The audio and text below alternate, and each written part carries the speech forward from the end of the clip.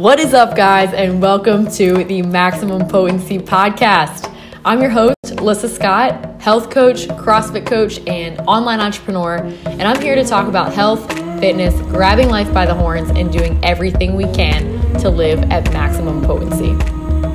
Through a combination of solo casts and interviews, you will be hearing from health professionals, entrepreneurs, athletes, artists, and people who are taking life and running with it.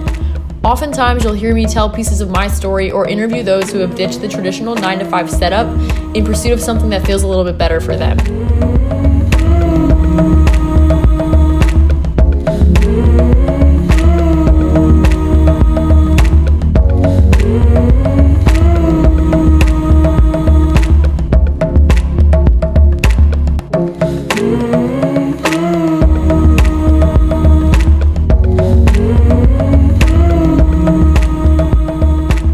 So, if you are interested in creating a life you love, feeling better in your body, developing habit and mindset practices, doing a little bit more adventuring and traveling, you're in the right place. If you are someone who's hungry for growth, pursuing greatness, and ultimately hope to have a life that is a true expression of the real you, you're in good company. Welcome and thank you for being here. I am so happy and could not be more stoked that you found your way to this podcast.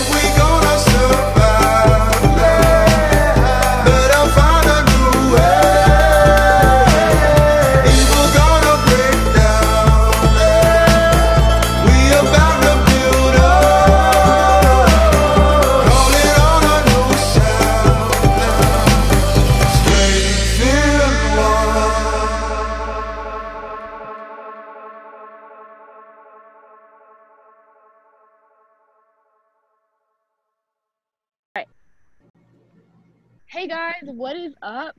I am here with Rick Alexander. He also has a podcast. That is how I found him. Rick, thank you so much for being on the show today. Yeah, thanks for having me. I'm excited to get into this. Absolutely, I am too. So Rick is an author, speaker, and educator, and he helps people find their meaning and live a life that is more meaningful and exciting because they're super clear on their goals, on who they are, and on their purpose. And so we are going to talk about how we knew it was time to pivot in our careers, in what we were doing with our lives. But before we do that, I have a couple questions for you, Rick. So guys, Rick is in Colorado, and that's just exciting to me because the world doesn't ever ceases to amaze me the way that we can just have an interview with someone in Colorado today on the spur of a moment. So first question for you today. Are you ready for this? It's really random. If you had a billboard the whole world could see, what would it say? Ooh, right out of the gate. First thing that I would say to everybody in the world that would never know me by anything else other than these words. You know what I would say? I would say, this is out of my second book, so I didn't exactly make it up or on the spot, but I would say that who you become when you realize that nobody is coming to save you is who you were always meant to be. Unfiltered. Yeah. Love that. Love that. Okay. Now I want to know, what is one of the main things that you teach? Like, give me your next bullet point after that. Yeah, right. Well, okay, so I think one of the main things that I teach is self-awareness. I think that if you want to do anything in this world, at least what I've realized is like you have to have a good understanding of who you are, what you bring to the table, what you lack, what your shadows are, like all of the different parts of who you are. And then you can go out into the world from there. I see a lot of people, myself included, at the beginning parts of my journey, I was like really cared about changing the world, and I didn't necessarily have the ability to change myself. And so there becomes this like cognitive dissonance that occurs. And so you're like trying to do something that you can't achieve within yourself. And so I teach self-awareness just because I think that is the basis from which anything else in your life is going to come or not come. What is one measuring stick that you would tell someone to use or think about to assess their level of self-awareness currently? Well, I think that, the world definitely does have quantifiable ways that we can measure this kind of a thing. Emotional IQ is certainly one of them. One of the things that I do with my clients is I actually have them take personality tests, and then I have their closest people, like confidants, partners, whoever, also take that same personality test as if they were them, And so then what you can see is, oh man, there's some disparity between maybe how I see myself and how I show up, or how I want to show up and how I actually show up. And so by starting to identify what those gaps are, you can start to close the distance, and you can start to author your own existence a little bit more. You start to author how you're going to show up in the world. I find that most of us really leave that up to chance. We don't really sit down and plan who we're going to be in this world. And so we end up sort of being this other thing. We kind of take a lot of good opportunities, and people are always telling us like what we should do and what we should value. And so it's really hard. It's really hard to figure out how to push those aside if you don't know what it is that you value. And so so true. Yeah. So I try to start like there so that we can, like, first of all, let's just say what's important to you, because the truth is, I think that if most of us had a magic wand and I was like, here, wave this and it will give you whatever you want, almost all of us would make ourselves miserable within 6 months. We don't know what we want. Oh, we want our own trap kind of thing. Yeah, totally. Yeah. We don't know. I think that we kind of get, first of all, instant gratification is something that we want. Pleasure is something that we want. And oftentimes pleasure comes at odds with what we want long-term. And so there's a lot more nuance to it. I think that most people don't want the things that they actually want, but because they've never gone after them, they just don't know that. And so they stay off in the distance. It's this life they could maybe have one day. And the truth is, it's not the life they want. And the second truth is, they're not going to get it. Like, they're not going to get it by chance. Yeah. Okay, it's so good. It's like the life you think you want when you get it and it's not the right one. That is when you pivot, right? And so we both ended that, but before into that, will you tell me about your morning routine? Because I'm just currently so fascinated with them.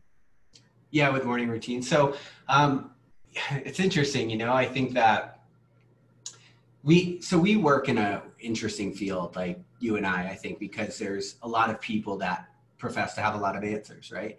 And when you start to think about success in any given area, whether it's fitness or business or entrepreneurship or whatever, one of the tendencies is to say, okay, well, if this is what success is, let me start figuring out what are all of the hacks to get there. Like, how could I get there quicker, right? Like, that's what entrepreneurialism is really built on in the 21st century. It's like, how do we do this quicker with less effort, with less time?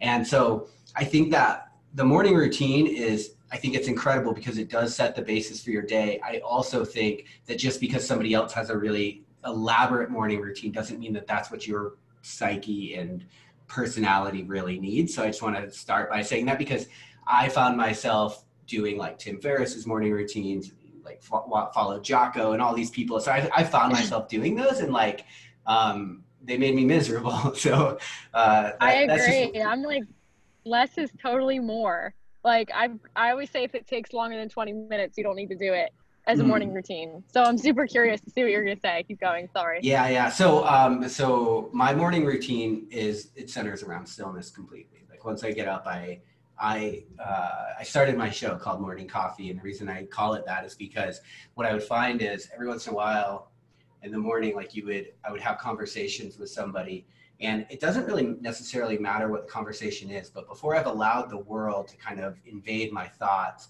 if I can just plant these little seeds, I find that down the road, maybe later on in the day, they blossom into something else. They kind of take your thinking into new directions that you wouldn't imagine.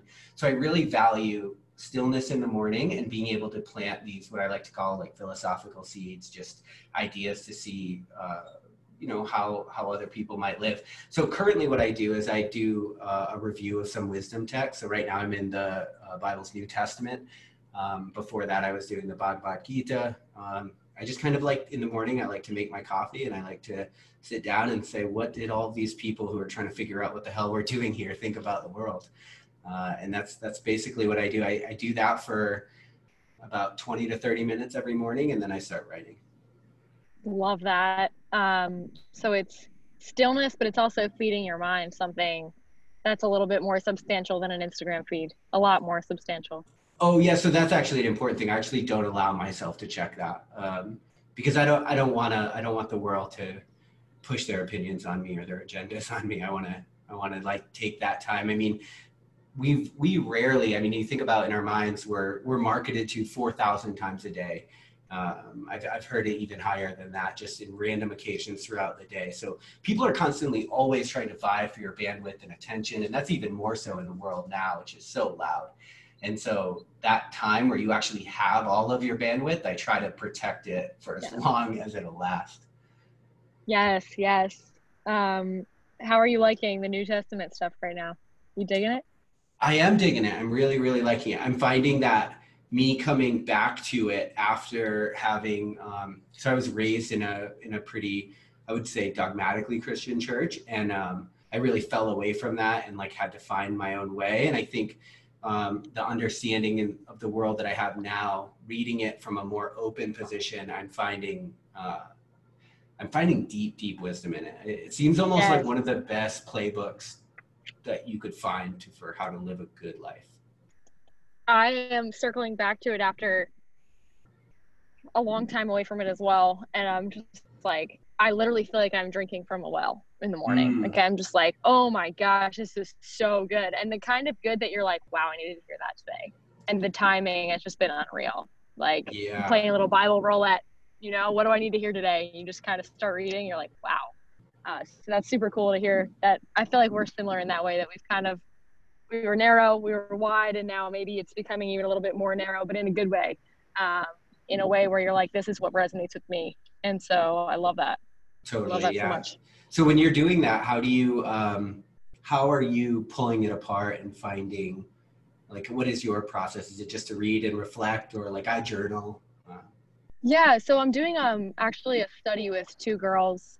Cool. The three of us are following someone else's study. It's called Seamless, and it's basically understanding the Bible as a chronological story instead of like we've been taught from Matthew and we've been taught from Job, and we don't know how these pieces fit together.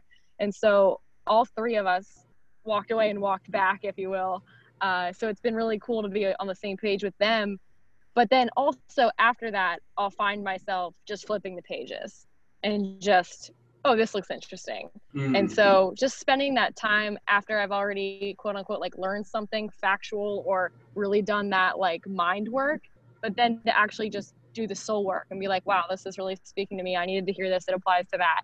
And for me, sitting without a pen and paper so that I'm not making a to-do list and I'm not like sitting there going, okay, well, I should share this on social, like just me in the backyard with the study book and the Bible has been so awesome. So yeah. Cool. Yeah. It's always interesting to hear. Totally. And I think for people that are like, you know, I mean, everybody has their own things. Like you introduce the idea of religion to some people who are like, whoa. What I think is interesting is, so religion, the word itself, the religioso, to reconnect, to religament. So it's to actually, that I think reading the Bible as if it were one long story like that allows you to reconnect all of these. It's like reading a poetic drama of human consciousness sort of emerging from all of the chaos of humanity. So in the animal kingdom. And so for me, like, that's all I'll say. It's incredible to read it that way as well. And then even the Psalms, you know, yesterday I read Psalm 51 and I literally wrote down in the margin, did I write this? Like, it has been such a more authentic, and maybe it's because I'm reading the Message. It's in like the current vernacular instead of like the they and the thy and all of the old terminology. Too, though. Yeah. I think so too. It just feels so much more real. I'm like, oh wow, this is actually pretty relevant. And it's something that maybe as a kid I dismissed as irrelevant. It's just so interesting to come back to it with a more adult mind. And I'm sure that'll happen again in the next 10 years, which is so cool. You just keep learning and building. So that brings us back to how we want to show up and how we have both pivoted. So will you tell me your I guess career story in a nutshell and sort of the pivot that you've taken, and then we can talk about how you knew it was time to make that pivot? Yeah, sure. So I spent 12 years in the military in a special operations capacity. I was special operations combat medic.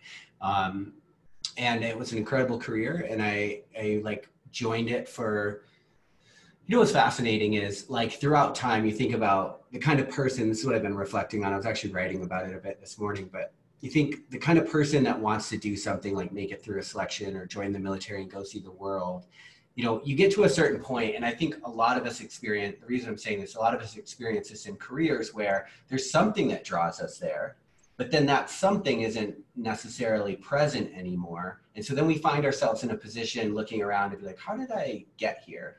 And so for me, I was in an office kind of feeling my soul die under fluorescent lights.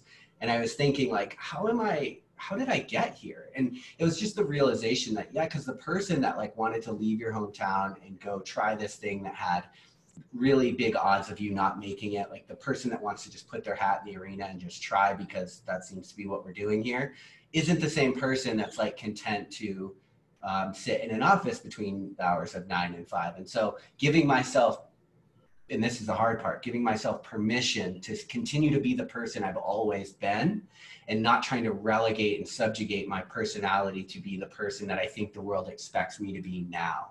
And so that was the hardest part. And I'll say like, even when I did know that it was time to pivot, I didn't, because I looked around for advice, and the advice that everyone tells you is like, I mean, you know, everyone wants the best for you and they don't know how to give you advice. So what they do is they tell you what they think they would do if they were in your position.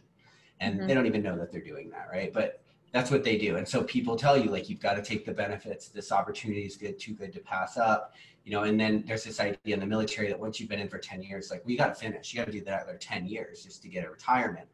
And I just remember thinking like, why is all of the advice that I should do a job I don't want to do for 10 years? Like what has hijacked our thinking that makes that seem like the responsible choice? Answer. Right.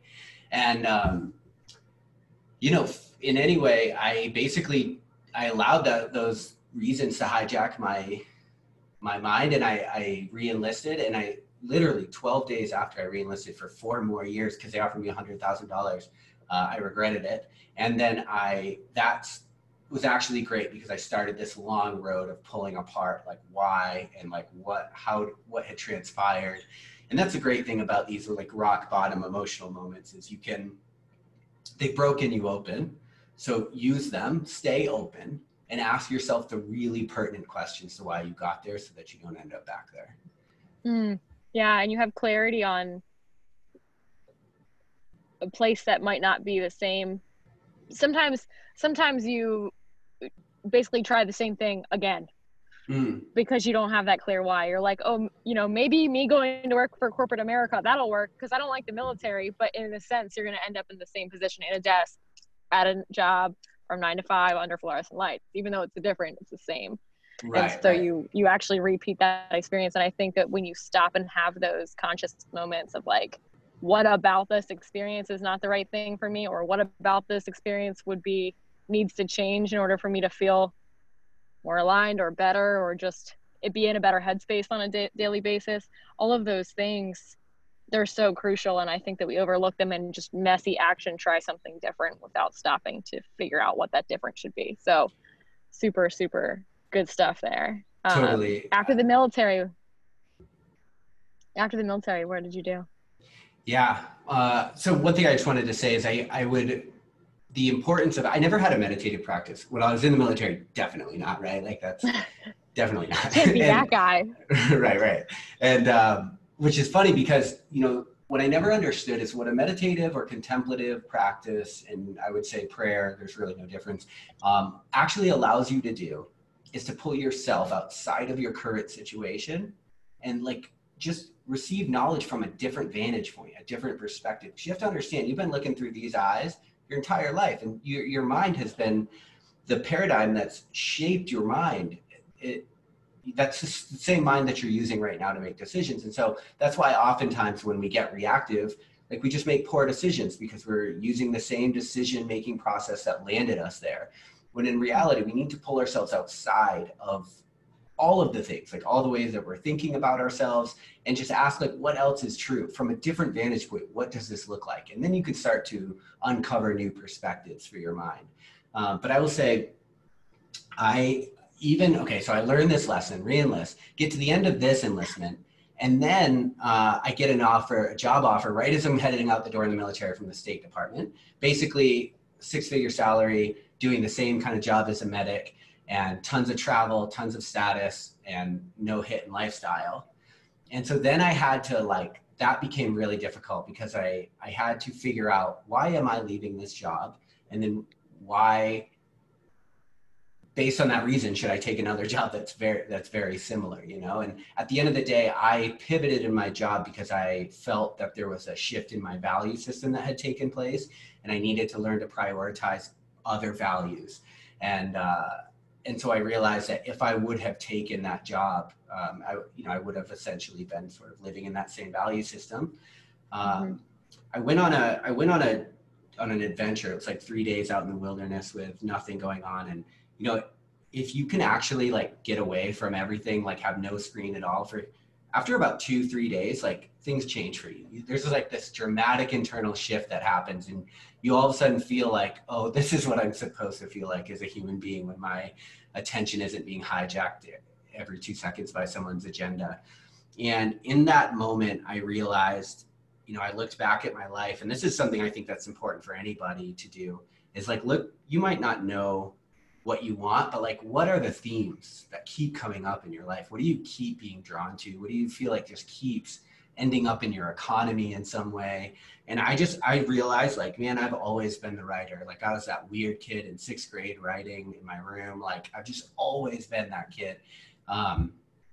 And so then I realized in that moment, when I was sort of broken away from everybody telling me about all the good deals I had to take and stuff, when it was actually just me, I kind of reflected on, what do I really want? What has my life been up until now? And I realized, like, okay, it's time to do the thing that I think I'm here for. So good. That means, though, that you have to sort of push off the shores of comfort and safety, and just go for it. Yeah, I think we all have that moment too, right? There was people in your life saying, don't pass X up, and you go to those people and you say, I'm going to do Y. That's a whole nother hurdle, especially if you're young, especially if you're 20, 23, 24, right out of school. You haven't done your job for that long that you said you were going to do, right? There's a whole thing to that. How did you navigate some of that? Or did you just feel so sure that you were like, I don't care? I did feel so sure at the center of my being. However, that all my edges still really liked validation, right? Like getting money and status, and like there was a certain allure that I had in telling people that I was special forces and all these different things that I had to kind of contend with and just sort of let die, which was probably the toughest part. And I think when people make big transitions and they find that they curiously want to go back to this thing that they hated or wanted to leave. And oftentimes it's because you're not allowing the parts to die that need to, right? You have to let go sometimes so you can get wherever is meant for you. But, you know, I actually faced a different thing, which is like, you're in your 30s. Like for me, I was like just turned in my 30s, you know, I was 31 at the time. But everyone's like, you're in your 30s. Like this isn't start over time. Like you're doing the thing, you know, keep going, keep making more money, keep like receiving validation in all the ways we like to validate you. So it was actually more tough for me to say like, okay, so if I do this and it doesn't work at all, nobody likes my writing, like I don't make it, I can't pay for my life, and like whatever. It's like, well, that's okay. Like I had to like make peace with that in some way. Yeah. Sorry, it was like glitching for a second. What was the last thing that you said? So for me, I just had to like look at, okay, so what is worst case scenario here? And then can I accept that? Can I live with that? And it's like, yeah, definitely you can. Right. Because, you know, the thing that people don't ever understand is like all of the businesses that all the success stories you're looking at, they're like standing on a mountain of failures. And, you know, the overnight success that you see, I'm a firm believer that it was 10 years in the making before you saw it, you know? I love that. It's so true too. Even small victories, there's usually 3 or 4 small failures behind them. I mean, I'm not even talking about, oh my gosh, look at this crazy business, but oh my gosh, I have 10 clients or whatever. Well, how many people said no to you for you to get those 10, right? There's such a game. Life is such a game, and I love it. I love that there's that element of like, whatever you give more energy to, it will flourish. It's just a matter of time. if you just keep playing that numbers game. And so I just had to say that because you just conjured that up in my brain. So That's the after, realization I've come to, is that like, if you really want it in 2020, like you can do it. I'm so sure of it. I like don't want to be that like follow your passion person, but like at the same time, it's like, but if you actually want it, you can have it. You know, you just have to be willing to go without all of the things. Like you have to pay whatever the price is. And that's what we actually get hung up for, is paying the price of whatever our values are actually asking us to pay. so true. Yeah. I know something as simple as just not having benefits. People are like, oh my gosh, you don't have benefits. This is crazy. And Right, it's totally. really not that crazy to me. It's like, what would be crazier is to be in a job that I hated every day, right? Right. Benefits for what? For your life that you hate? Like, what are we talking about right now? I think we have to, we have to get like really clear on that so that we don't end up, making all these decisions for benefits and then realizing that the life that they benefit, we don't even want. Exactly. So it's always interesting to see how that goes, and how it plays out in each scenario. And people, they're going to send it, they're going to go for it. So writing was a thing that you were pursuing, not coaching, right? Right, right. I sort of, I've always been a coach. And so, and I was also an instructor at the Bud Schoolhouse. So basically, like for a 4 or 5 year period, anyone that wanted to be a Navy SEAL or SWCC, like had to go through the pipeline that I was an instructor for. And so I really did learn to love that process. I learned to love like the mentor coaching process. And so I started coaching originally as a way to fund my writing. So I sort of like, basically the way I set my economy up is I would write about these ideas. Like I would write about psychology and personal development, and then I would coach people in the ideas that I was writing about. So that's how I started. That's beautiful. Yeah. That is so awesome. How did you develop that first curriculum or that first writing? I don't necessarily know exactly how I started it. I do know that when I was out in the wilderness on that experience I told you about, I had a moment where I sort of looked at the sky, as I do, as one does, and I said, I had this moment of like a visceral, okay, I'm going to do the thing. I'm going to do what it takes. I'm going to follow the passion. Whatever I think I might be here for, I have a hint of, I don't really know. Anyway, I'm going to go in that direction. And I instantly felt as though the way to do that was to do what I said, which is, and I had already been writing on this book idea on the side, and I realized like how, I don't know, the idea just sort of came to me, and it didn't come to me once until I fully committed to the path. Do you know what I think is beautiful about that? Hmm. You didn't sit down and go, all right, let me do some market research. Let me figure out what my audience wants. You just like created and birthed this thing, this idea that you felt called to, that you felt like you're supposed to be talking about, and then you found your people. Totally. Which is so interesting, because that's not necessarily what's being taught. So that's really, really cool to hear you say that. Yeah, totally. I didn't do any of the like normal business stuff per se. And I'd say, in fact, like most of my business succeeded in spite of my like lack of business. Not that I didn't understand a lot because I'd been in that world, but I, as far as business principles go, but it just wasn't the concern for me. The concern was the message. The concern was what I was doing. It blows me away in the best way. That's awesome. So can we build a list for the audience of it might be time to pivot if ... Can we build that out? Definitely. Okay. Do you want to start with one, or you want me to start with one? I'll start with the one that we talked a little bit about pre-show, because this has guided me a lot in my life. And I, look, sometimes you get the idea to pivot or whatever. And I like to talk about on my show that sometimes that's pre-articulation, pre-verbal. You don't really know why or what, and like you don't have a good reason, and you're not going to be able to satisfy the people that want to know. And so ask yourself though, if you don't, then what becomes of you, right? If you don't make this pivot, then who do you become? For me, as soon as I asked myself that, I just had this instant picture of me waking up in 10 years and hating my life. And so if you think that could be you, I would say, yeah, it doesn't matter like, it doesn't necessarily matter what the reason is. Like, that has to be good enough. It does have to be good enough. I actually was thinking about that the other day with moving. You know, I was like, I've been talking about moving for 10 years, and then I blinked. And if I don't Mm, do this soon, another 10 years is going to go by, right? It could just be that sense of urgency, too, is a big totally. indicator that you need to do something when you have that urgency for sure. Another one for me was just like, if you're crying, I'm like the happiest person, one of the happiest people I know. And I was crying every day on the way to work because of work. Mm, And on Sunday night, you got the Sunday scaries, right? You're like, I don't want to go. You're having so huge resistance to whatever you're doing, whatever unhappiness looks like for you. I would say if that's showing up, that's another good sign that you should pursue, even if it's not the thing, a thing, right? Something other than what you're doing. yeah, yeah. I hated Mondays for most of my career, and I just sort of accepted that that was what people did. They just hated Mondays. And maybe, right, but maybe not. Maybe hating 1/7 of your existence is like a just terrible plan.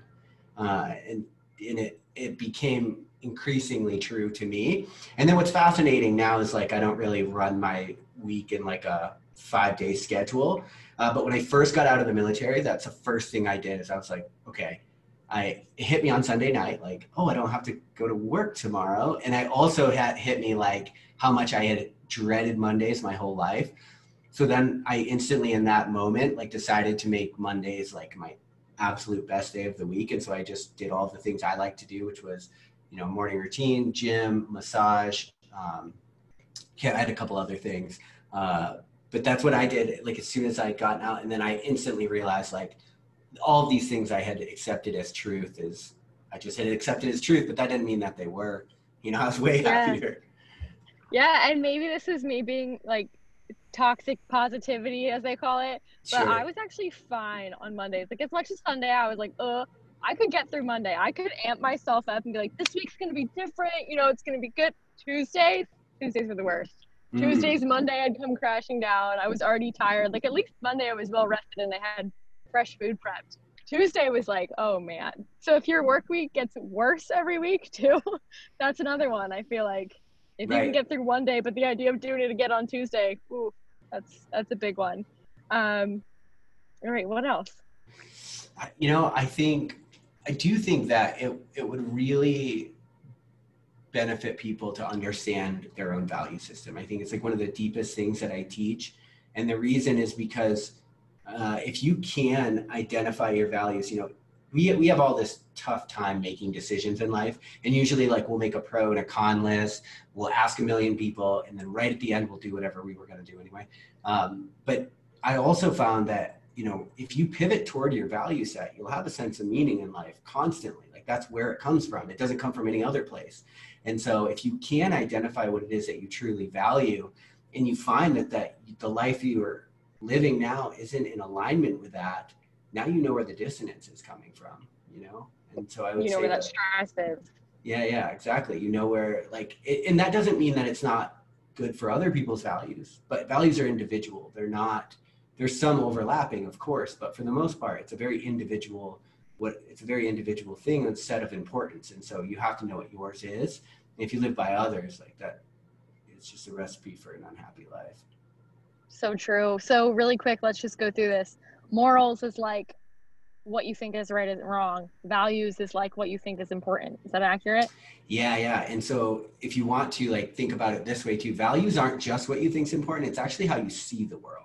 So Mm-hmm. for example, if you and I both live in Colorado and I value adventure and outdoors, and you, let's say, value, I don't know, something that the city gives you more of, and you and I will live in the same place, but we're in Mm-hmm. completely different worlds, right? I love Colorado and you hate it.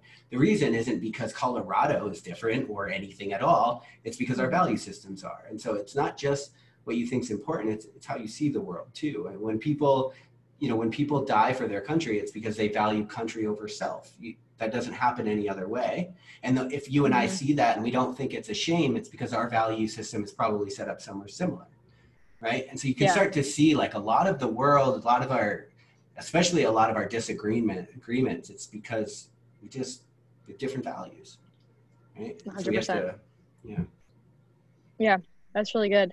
Um, Another one for me was just you're not finding meaning in what you're doing. You feel like everything you're doing in your workday is pointless, or that no one cares, or that you're not having any stimulating conversations, right? Like not even the relationship. A lot of times the job itself can be kind of blah, but the relationships are rich. And that's the case for me with waitressing right now. I waitress on the side and serving food, whatever. But the people kind of keep me going back for more because I really like the conversations and I like the just the flavor of being there and being part of the night and things like that. And so I feel like even a silly side job can feel like it has some meaning to it. And when it doesn't, man, is it rough. Yeah, man, is it rough. Yeah, totally. Yeah. Right? Like it turns into an eternity so quickly. Yeah. The counting the minutes thing comes into play too. Totally, right? Like I really don't think in life we need more time. We need more moments that make us lose track of it. Really. Yes. Amen. Yeah. Amen. Yep. And the things that make you lose track is another good way to figure out what you're oriented toward. Totally. You know? Yep. Yeah, that's your values. Totally. There's another one that I said too that it would be time to pivot. Do you remember what it was? You're constantly asking why, which is kind of like what I was just saying. Yeah. Or you see ways that it could be done better. Like that was massive for me in the military. I was like, why or what the hell are we? Why are we doing it this way? Yeah. I was like, what? And that actually is the thing that drove me to start my own businesses in the first place, which is like, I need to create something in the world that is not run so in such idiocracy that I'm seeing in my day-to-day life. And that's a million jobs for a million different people. Right? Like, I want out, help me. I remember vividly remember tweeting this because I was worried I was going to get quote unquote caught for tweeting this. But I said, I whisper to myself, F the system at least 10 times a day. Yeah. And it was like, sometimes it's a good F the system. Like, you know, you're like, wearing my Led Zeppelin shirt to the office, F the system. And like sometimes it's a bad F the system, like why are things done this way, like F the system.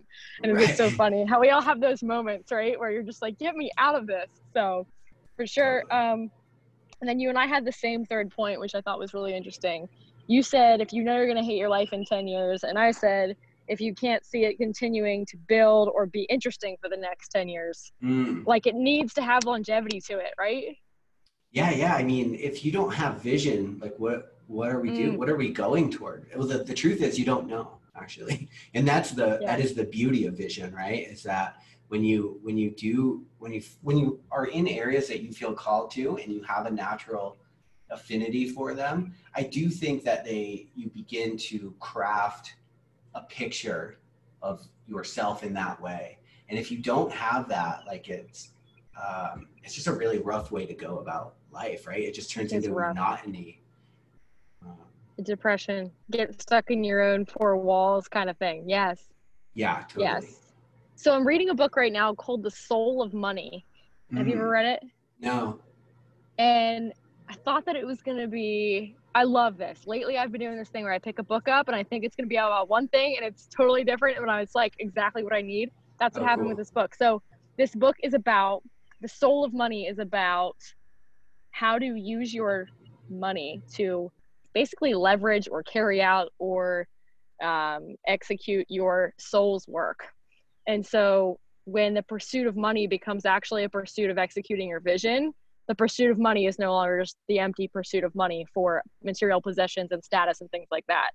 And the author, only in the beginning, like third of the book, but she's basically talking about how when she went from working for a fancier vacation, a fancier car, and a second home to working for, she has a nonprofit, like everything shifted. Her whole mentality shifted. Her whole life got bigger. Her relationships became richer because she wasn't just talking to her own circle. And so I think that's like important to bring up too, is you may value money. You need to value money. Life costs money to some extent, but ultimately why you're getting that money and the vision, right, is so important. And the other thing you just said that I could literally just go off on was like, you don't ever really know the full vision. You're just following the next hunch, right? Totally. And the vision kind of gets clearer or gets more detailed and more fleshed out as you go down that road. But it's not like you need to wait for the vision to be crystal clear and saturated and beautiful for you to start to take action toward it, right? You're just kind of leaning into this thing that life is pulling you into, right? Yeah, and I think if you knew all you were going to have to go through, you wouldn't go. Oh, that's a whole nother conversation, but so true. Yeah. It's so true. Yeah. And so I think, yeah, that's probably the toughest part, right? If you want to live this life of, let's say, purpose or meaning, you are kind of only given the next step. And so your job is to have faith in the fact that that's okay, and that it's okay that, like, you know, other people have these massive retirement plans, and that might not be your thing, right? And that's okay too. It's allowing good opportunities to be good for the people that they're good for, and then allowing yourself to have the the leniency to pivot and go to where you feel called. Yeah. Now I have two more questions for you, just kind of about people who decide to pivot, right? Two questions for those people, from those people, whatever you want to call it. How do you feel about people in relationships? If one person has pivoted and leaned into their purpose, and the other person is doing the safer route, we'll say, how do you think that plays out? Do you think people should be like-minded or evenly yoked in that category, or do you think it can be kind of a beautiful balance? Yeah.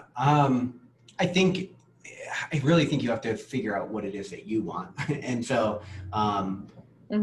right. And so, you know, one thing that becomes really difficult is that if one person goes that direction and the other person doesn't, there's just, they might not understand, you know, they don't see the world in the same exact way. You know, there's that Bible verse about people being unevenly yoked. And one of the things that people always read into that is like whether one person sort of believes and follows God and the other doesn't.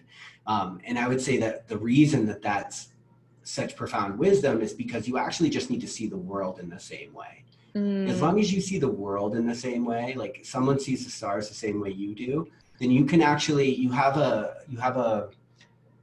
can navigate things with them, right? You'll see obstacles as obstacles, and you'll be able to be speaking the same language on really big problems. And if you don't see the world in the same way, right, then I think that's what's going to become difficult, is that people won't understand. And so I see a relationship as a container for growth, right? And I see it as something I never want to be a prison.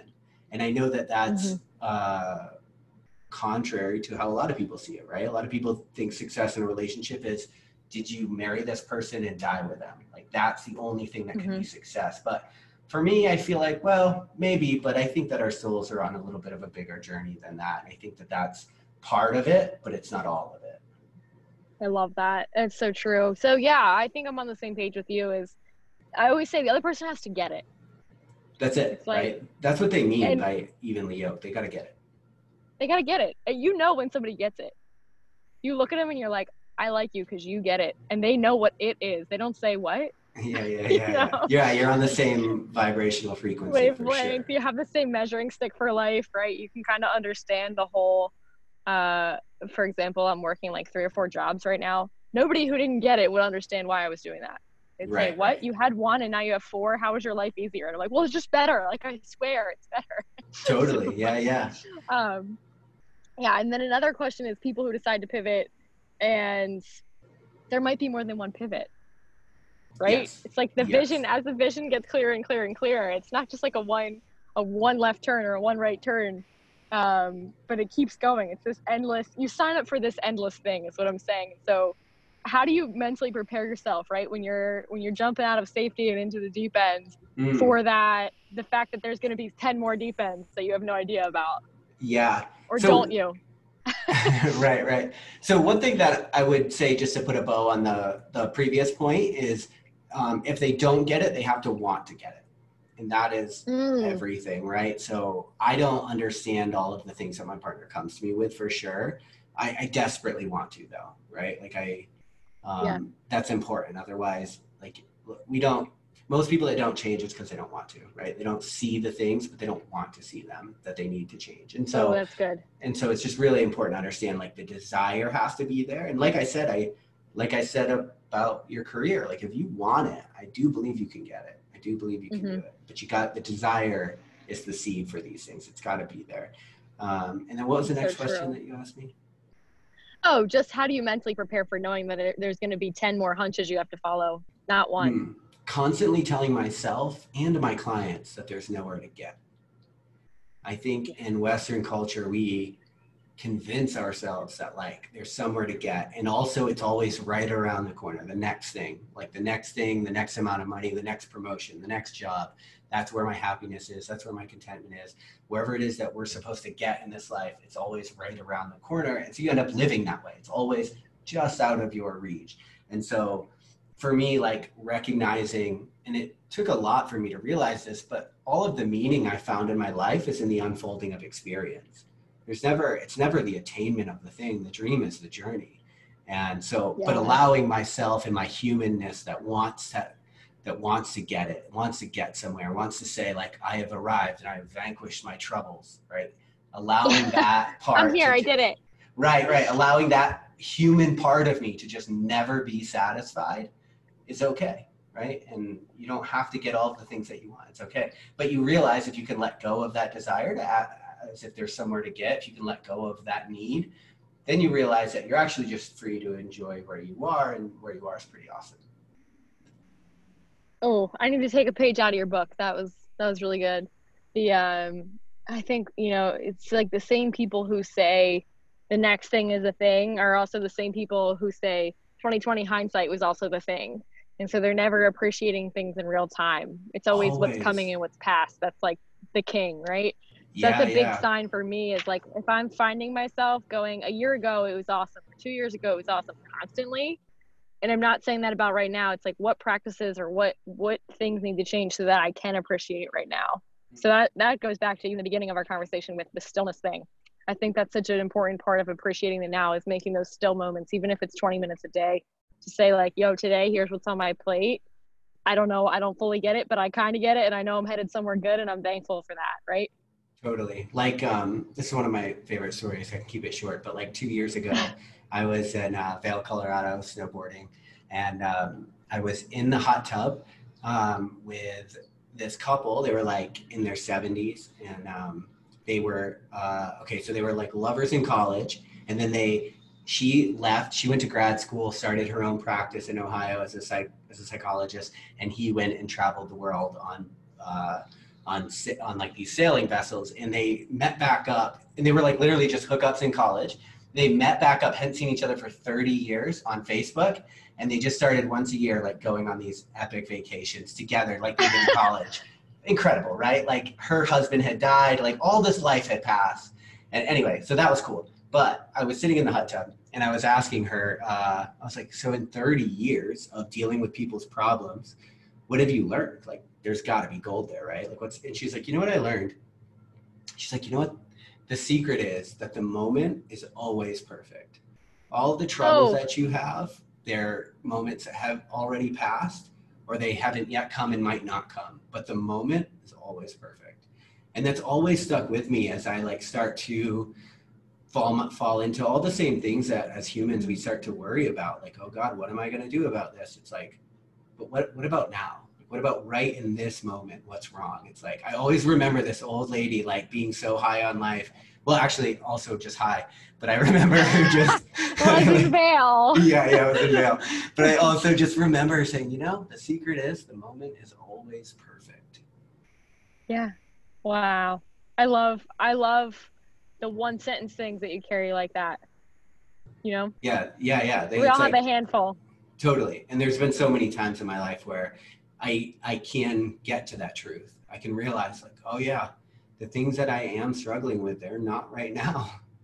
Mm-hmm. Yeah. Oh, that's so good. So good. Any other things you want to put on the end of this conversation before I ask you about your business and your Instagram and your podcast and all the things? No, I don't think so. I think, really for me, it's like it's been allowing myself to let go of the need to have answers. I'm sure you recognize this as a podcaster and coach, like people start looking to you to have answers, and you can start putting a lot of pressure on yourself to have those answers. And the truth is, like, nobody's ever had an answer for me that was real. Like, I always had to find it myself. Like, I always had to arrive at that insight myself. And also too, like the so-called answers that we think are going to vanquish all of our troubles, like we've been talking about, a lot of times, like they're just there aren't those. Like, we're not in this finite world where we're playing finite games where there are ends. You know, that's why I wrote my last book, because we have to live long after the credits roll and the sunset comes back all the way around. You know, it's like there is no happy ending. So how do we contend with the mess of humanity and the inevitable heartbreak that's going to happen from living your life in that manner? That's so good. That's so good, Rick.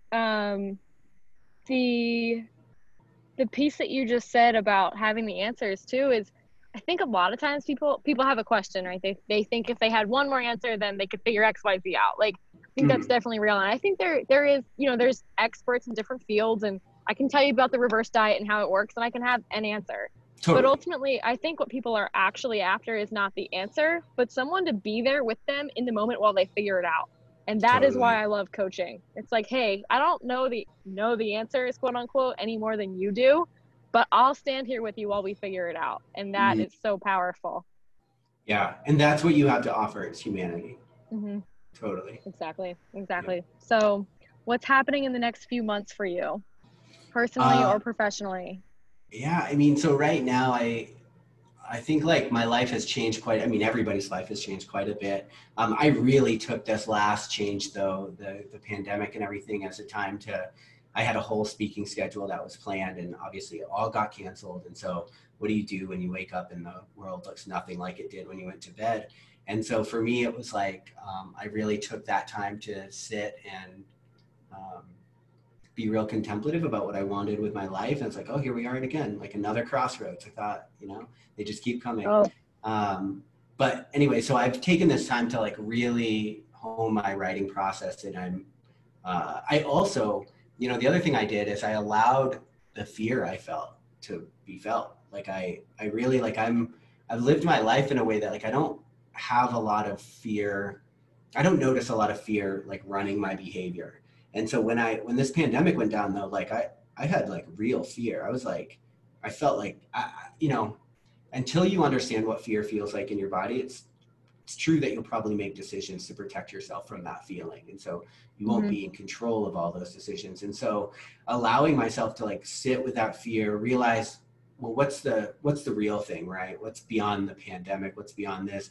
And for me, it was like this realization of, oh, I just think I have more to give here. I think my work's not done here. That's the fear. I feel like I was kind of living half-heartedly in some ways, which I know sounds crazy, but just my own recognition. And so I've really sat with all of that, and I've used it to change the way that I'm going about business and the way that I'm going about my work in the world. And so I'm really excited about just having this time to work through my process and the work that I'm going to produce from this.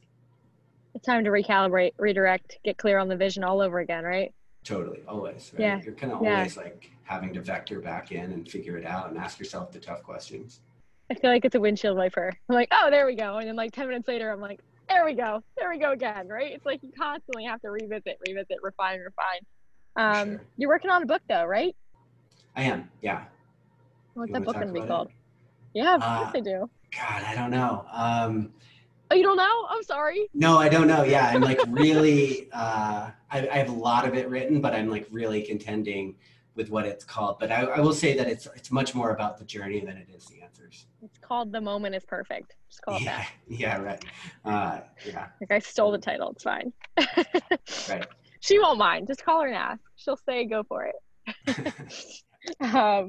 And then your podcast. Your podcast is such a gateway drug for me, just so you know. It was like, that's great to hear. There's this thing called podcast, and they don't have to be an hour and 30 minutes long. Thank you for that so much. Yeah, I did over 100 episodes with, so this is great for people to understand. Like, I wanted to have a podcast for a long time, and I just felt like, that's something I should have. I don't know. I feel like I have something to say, you know?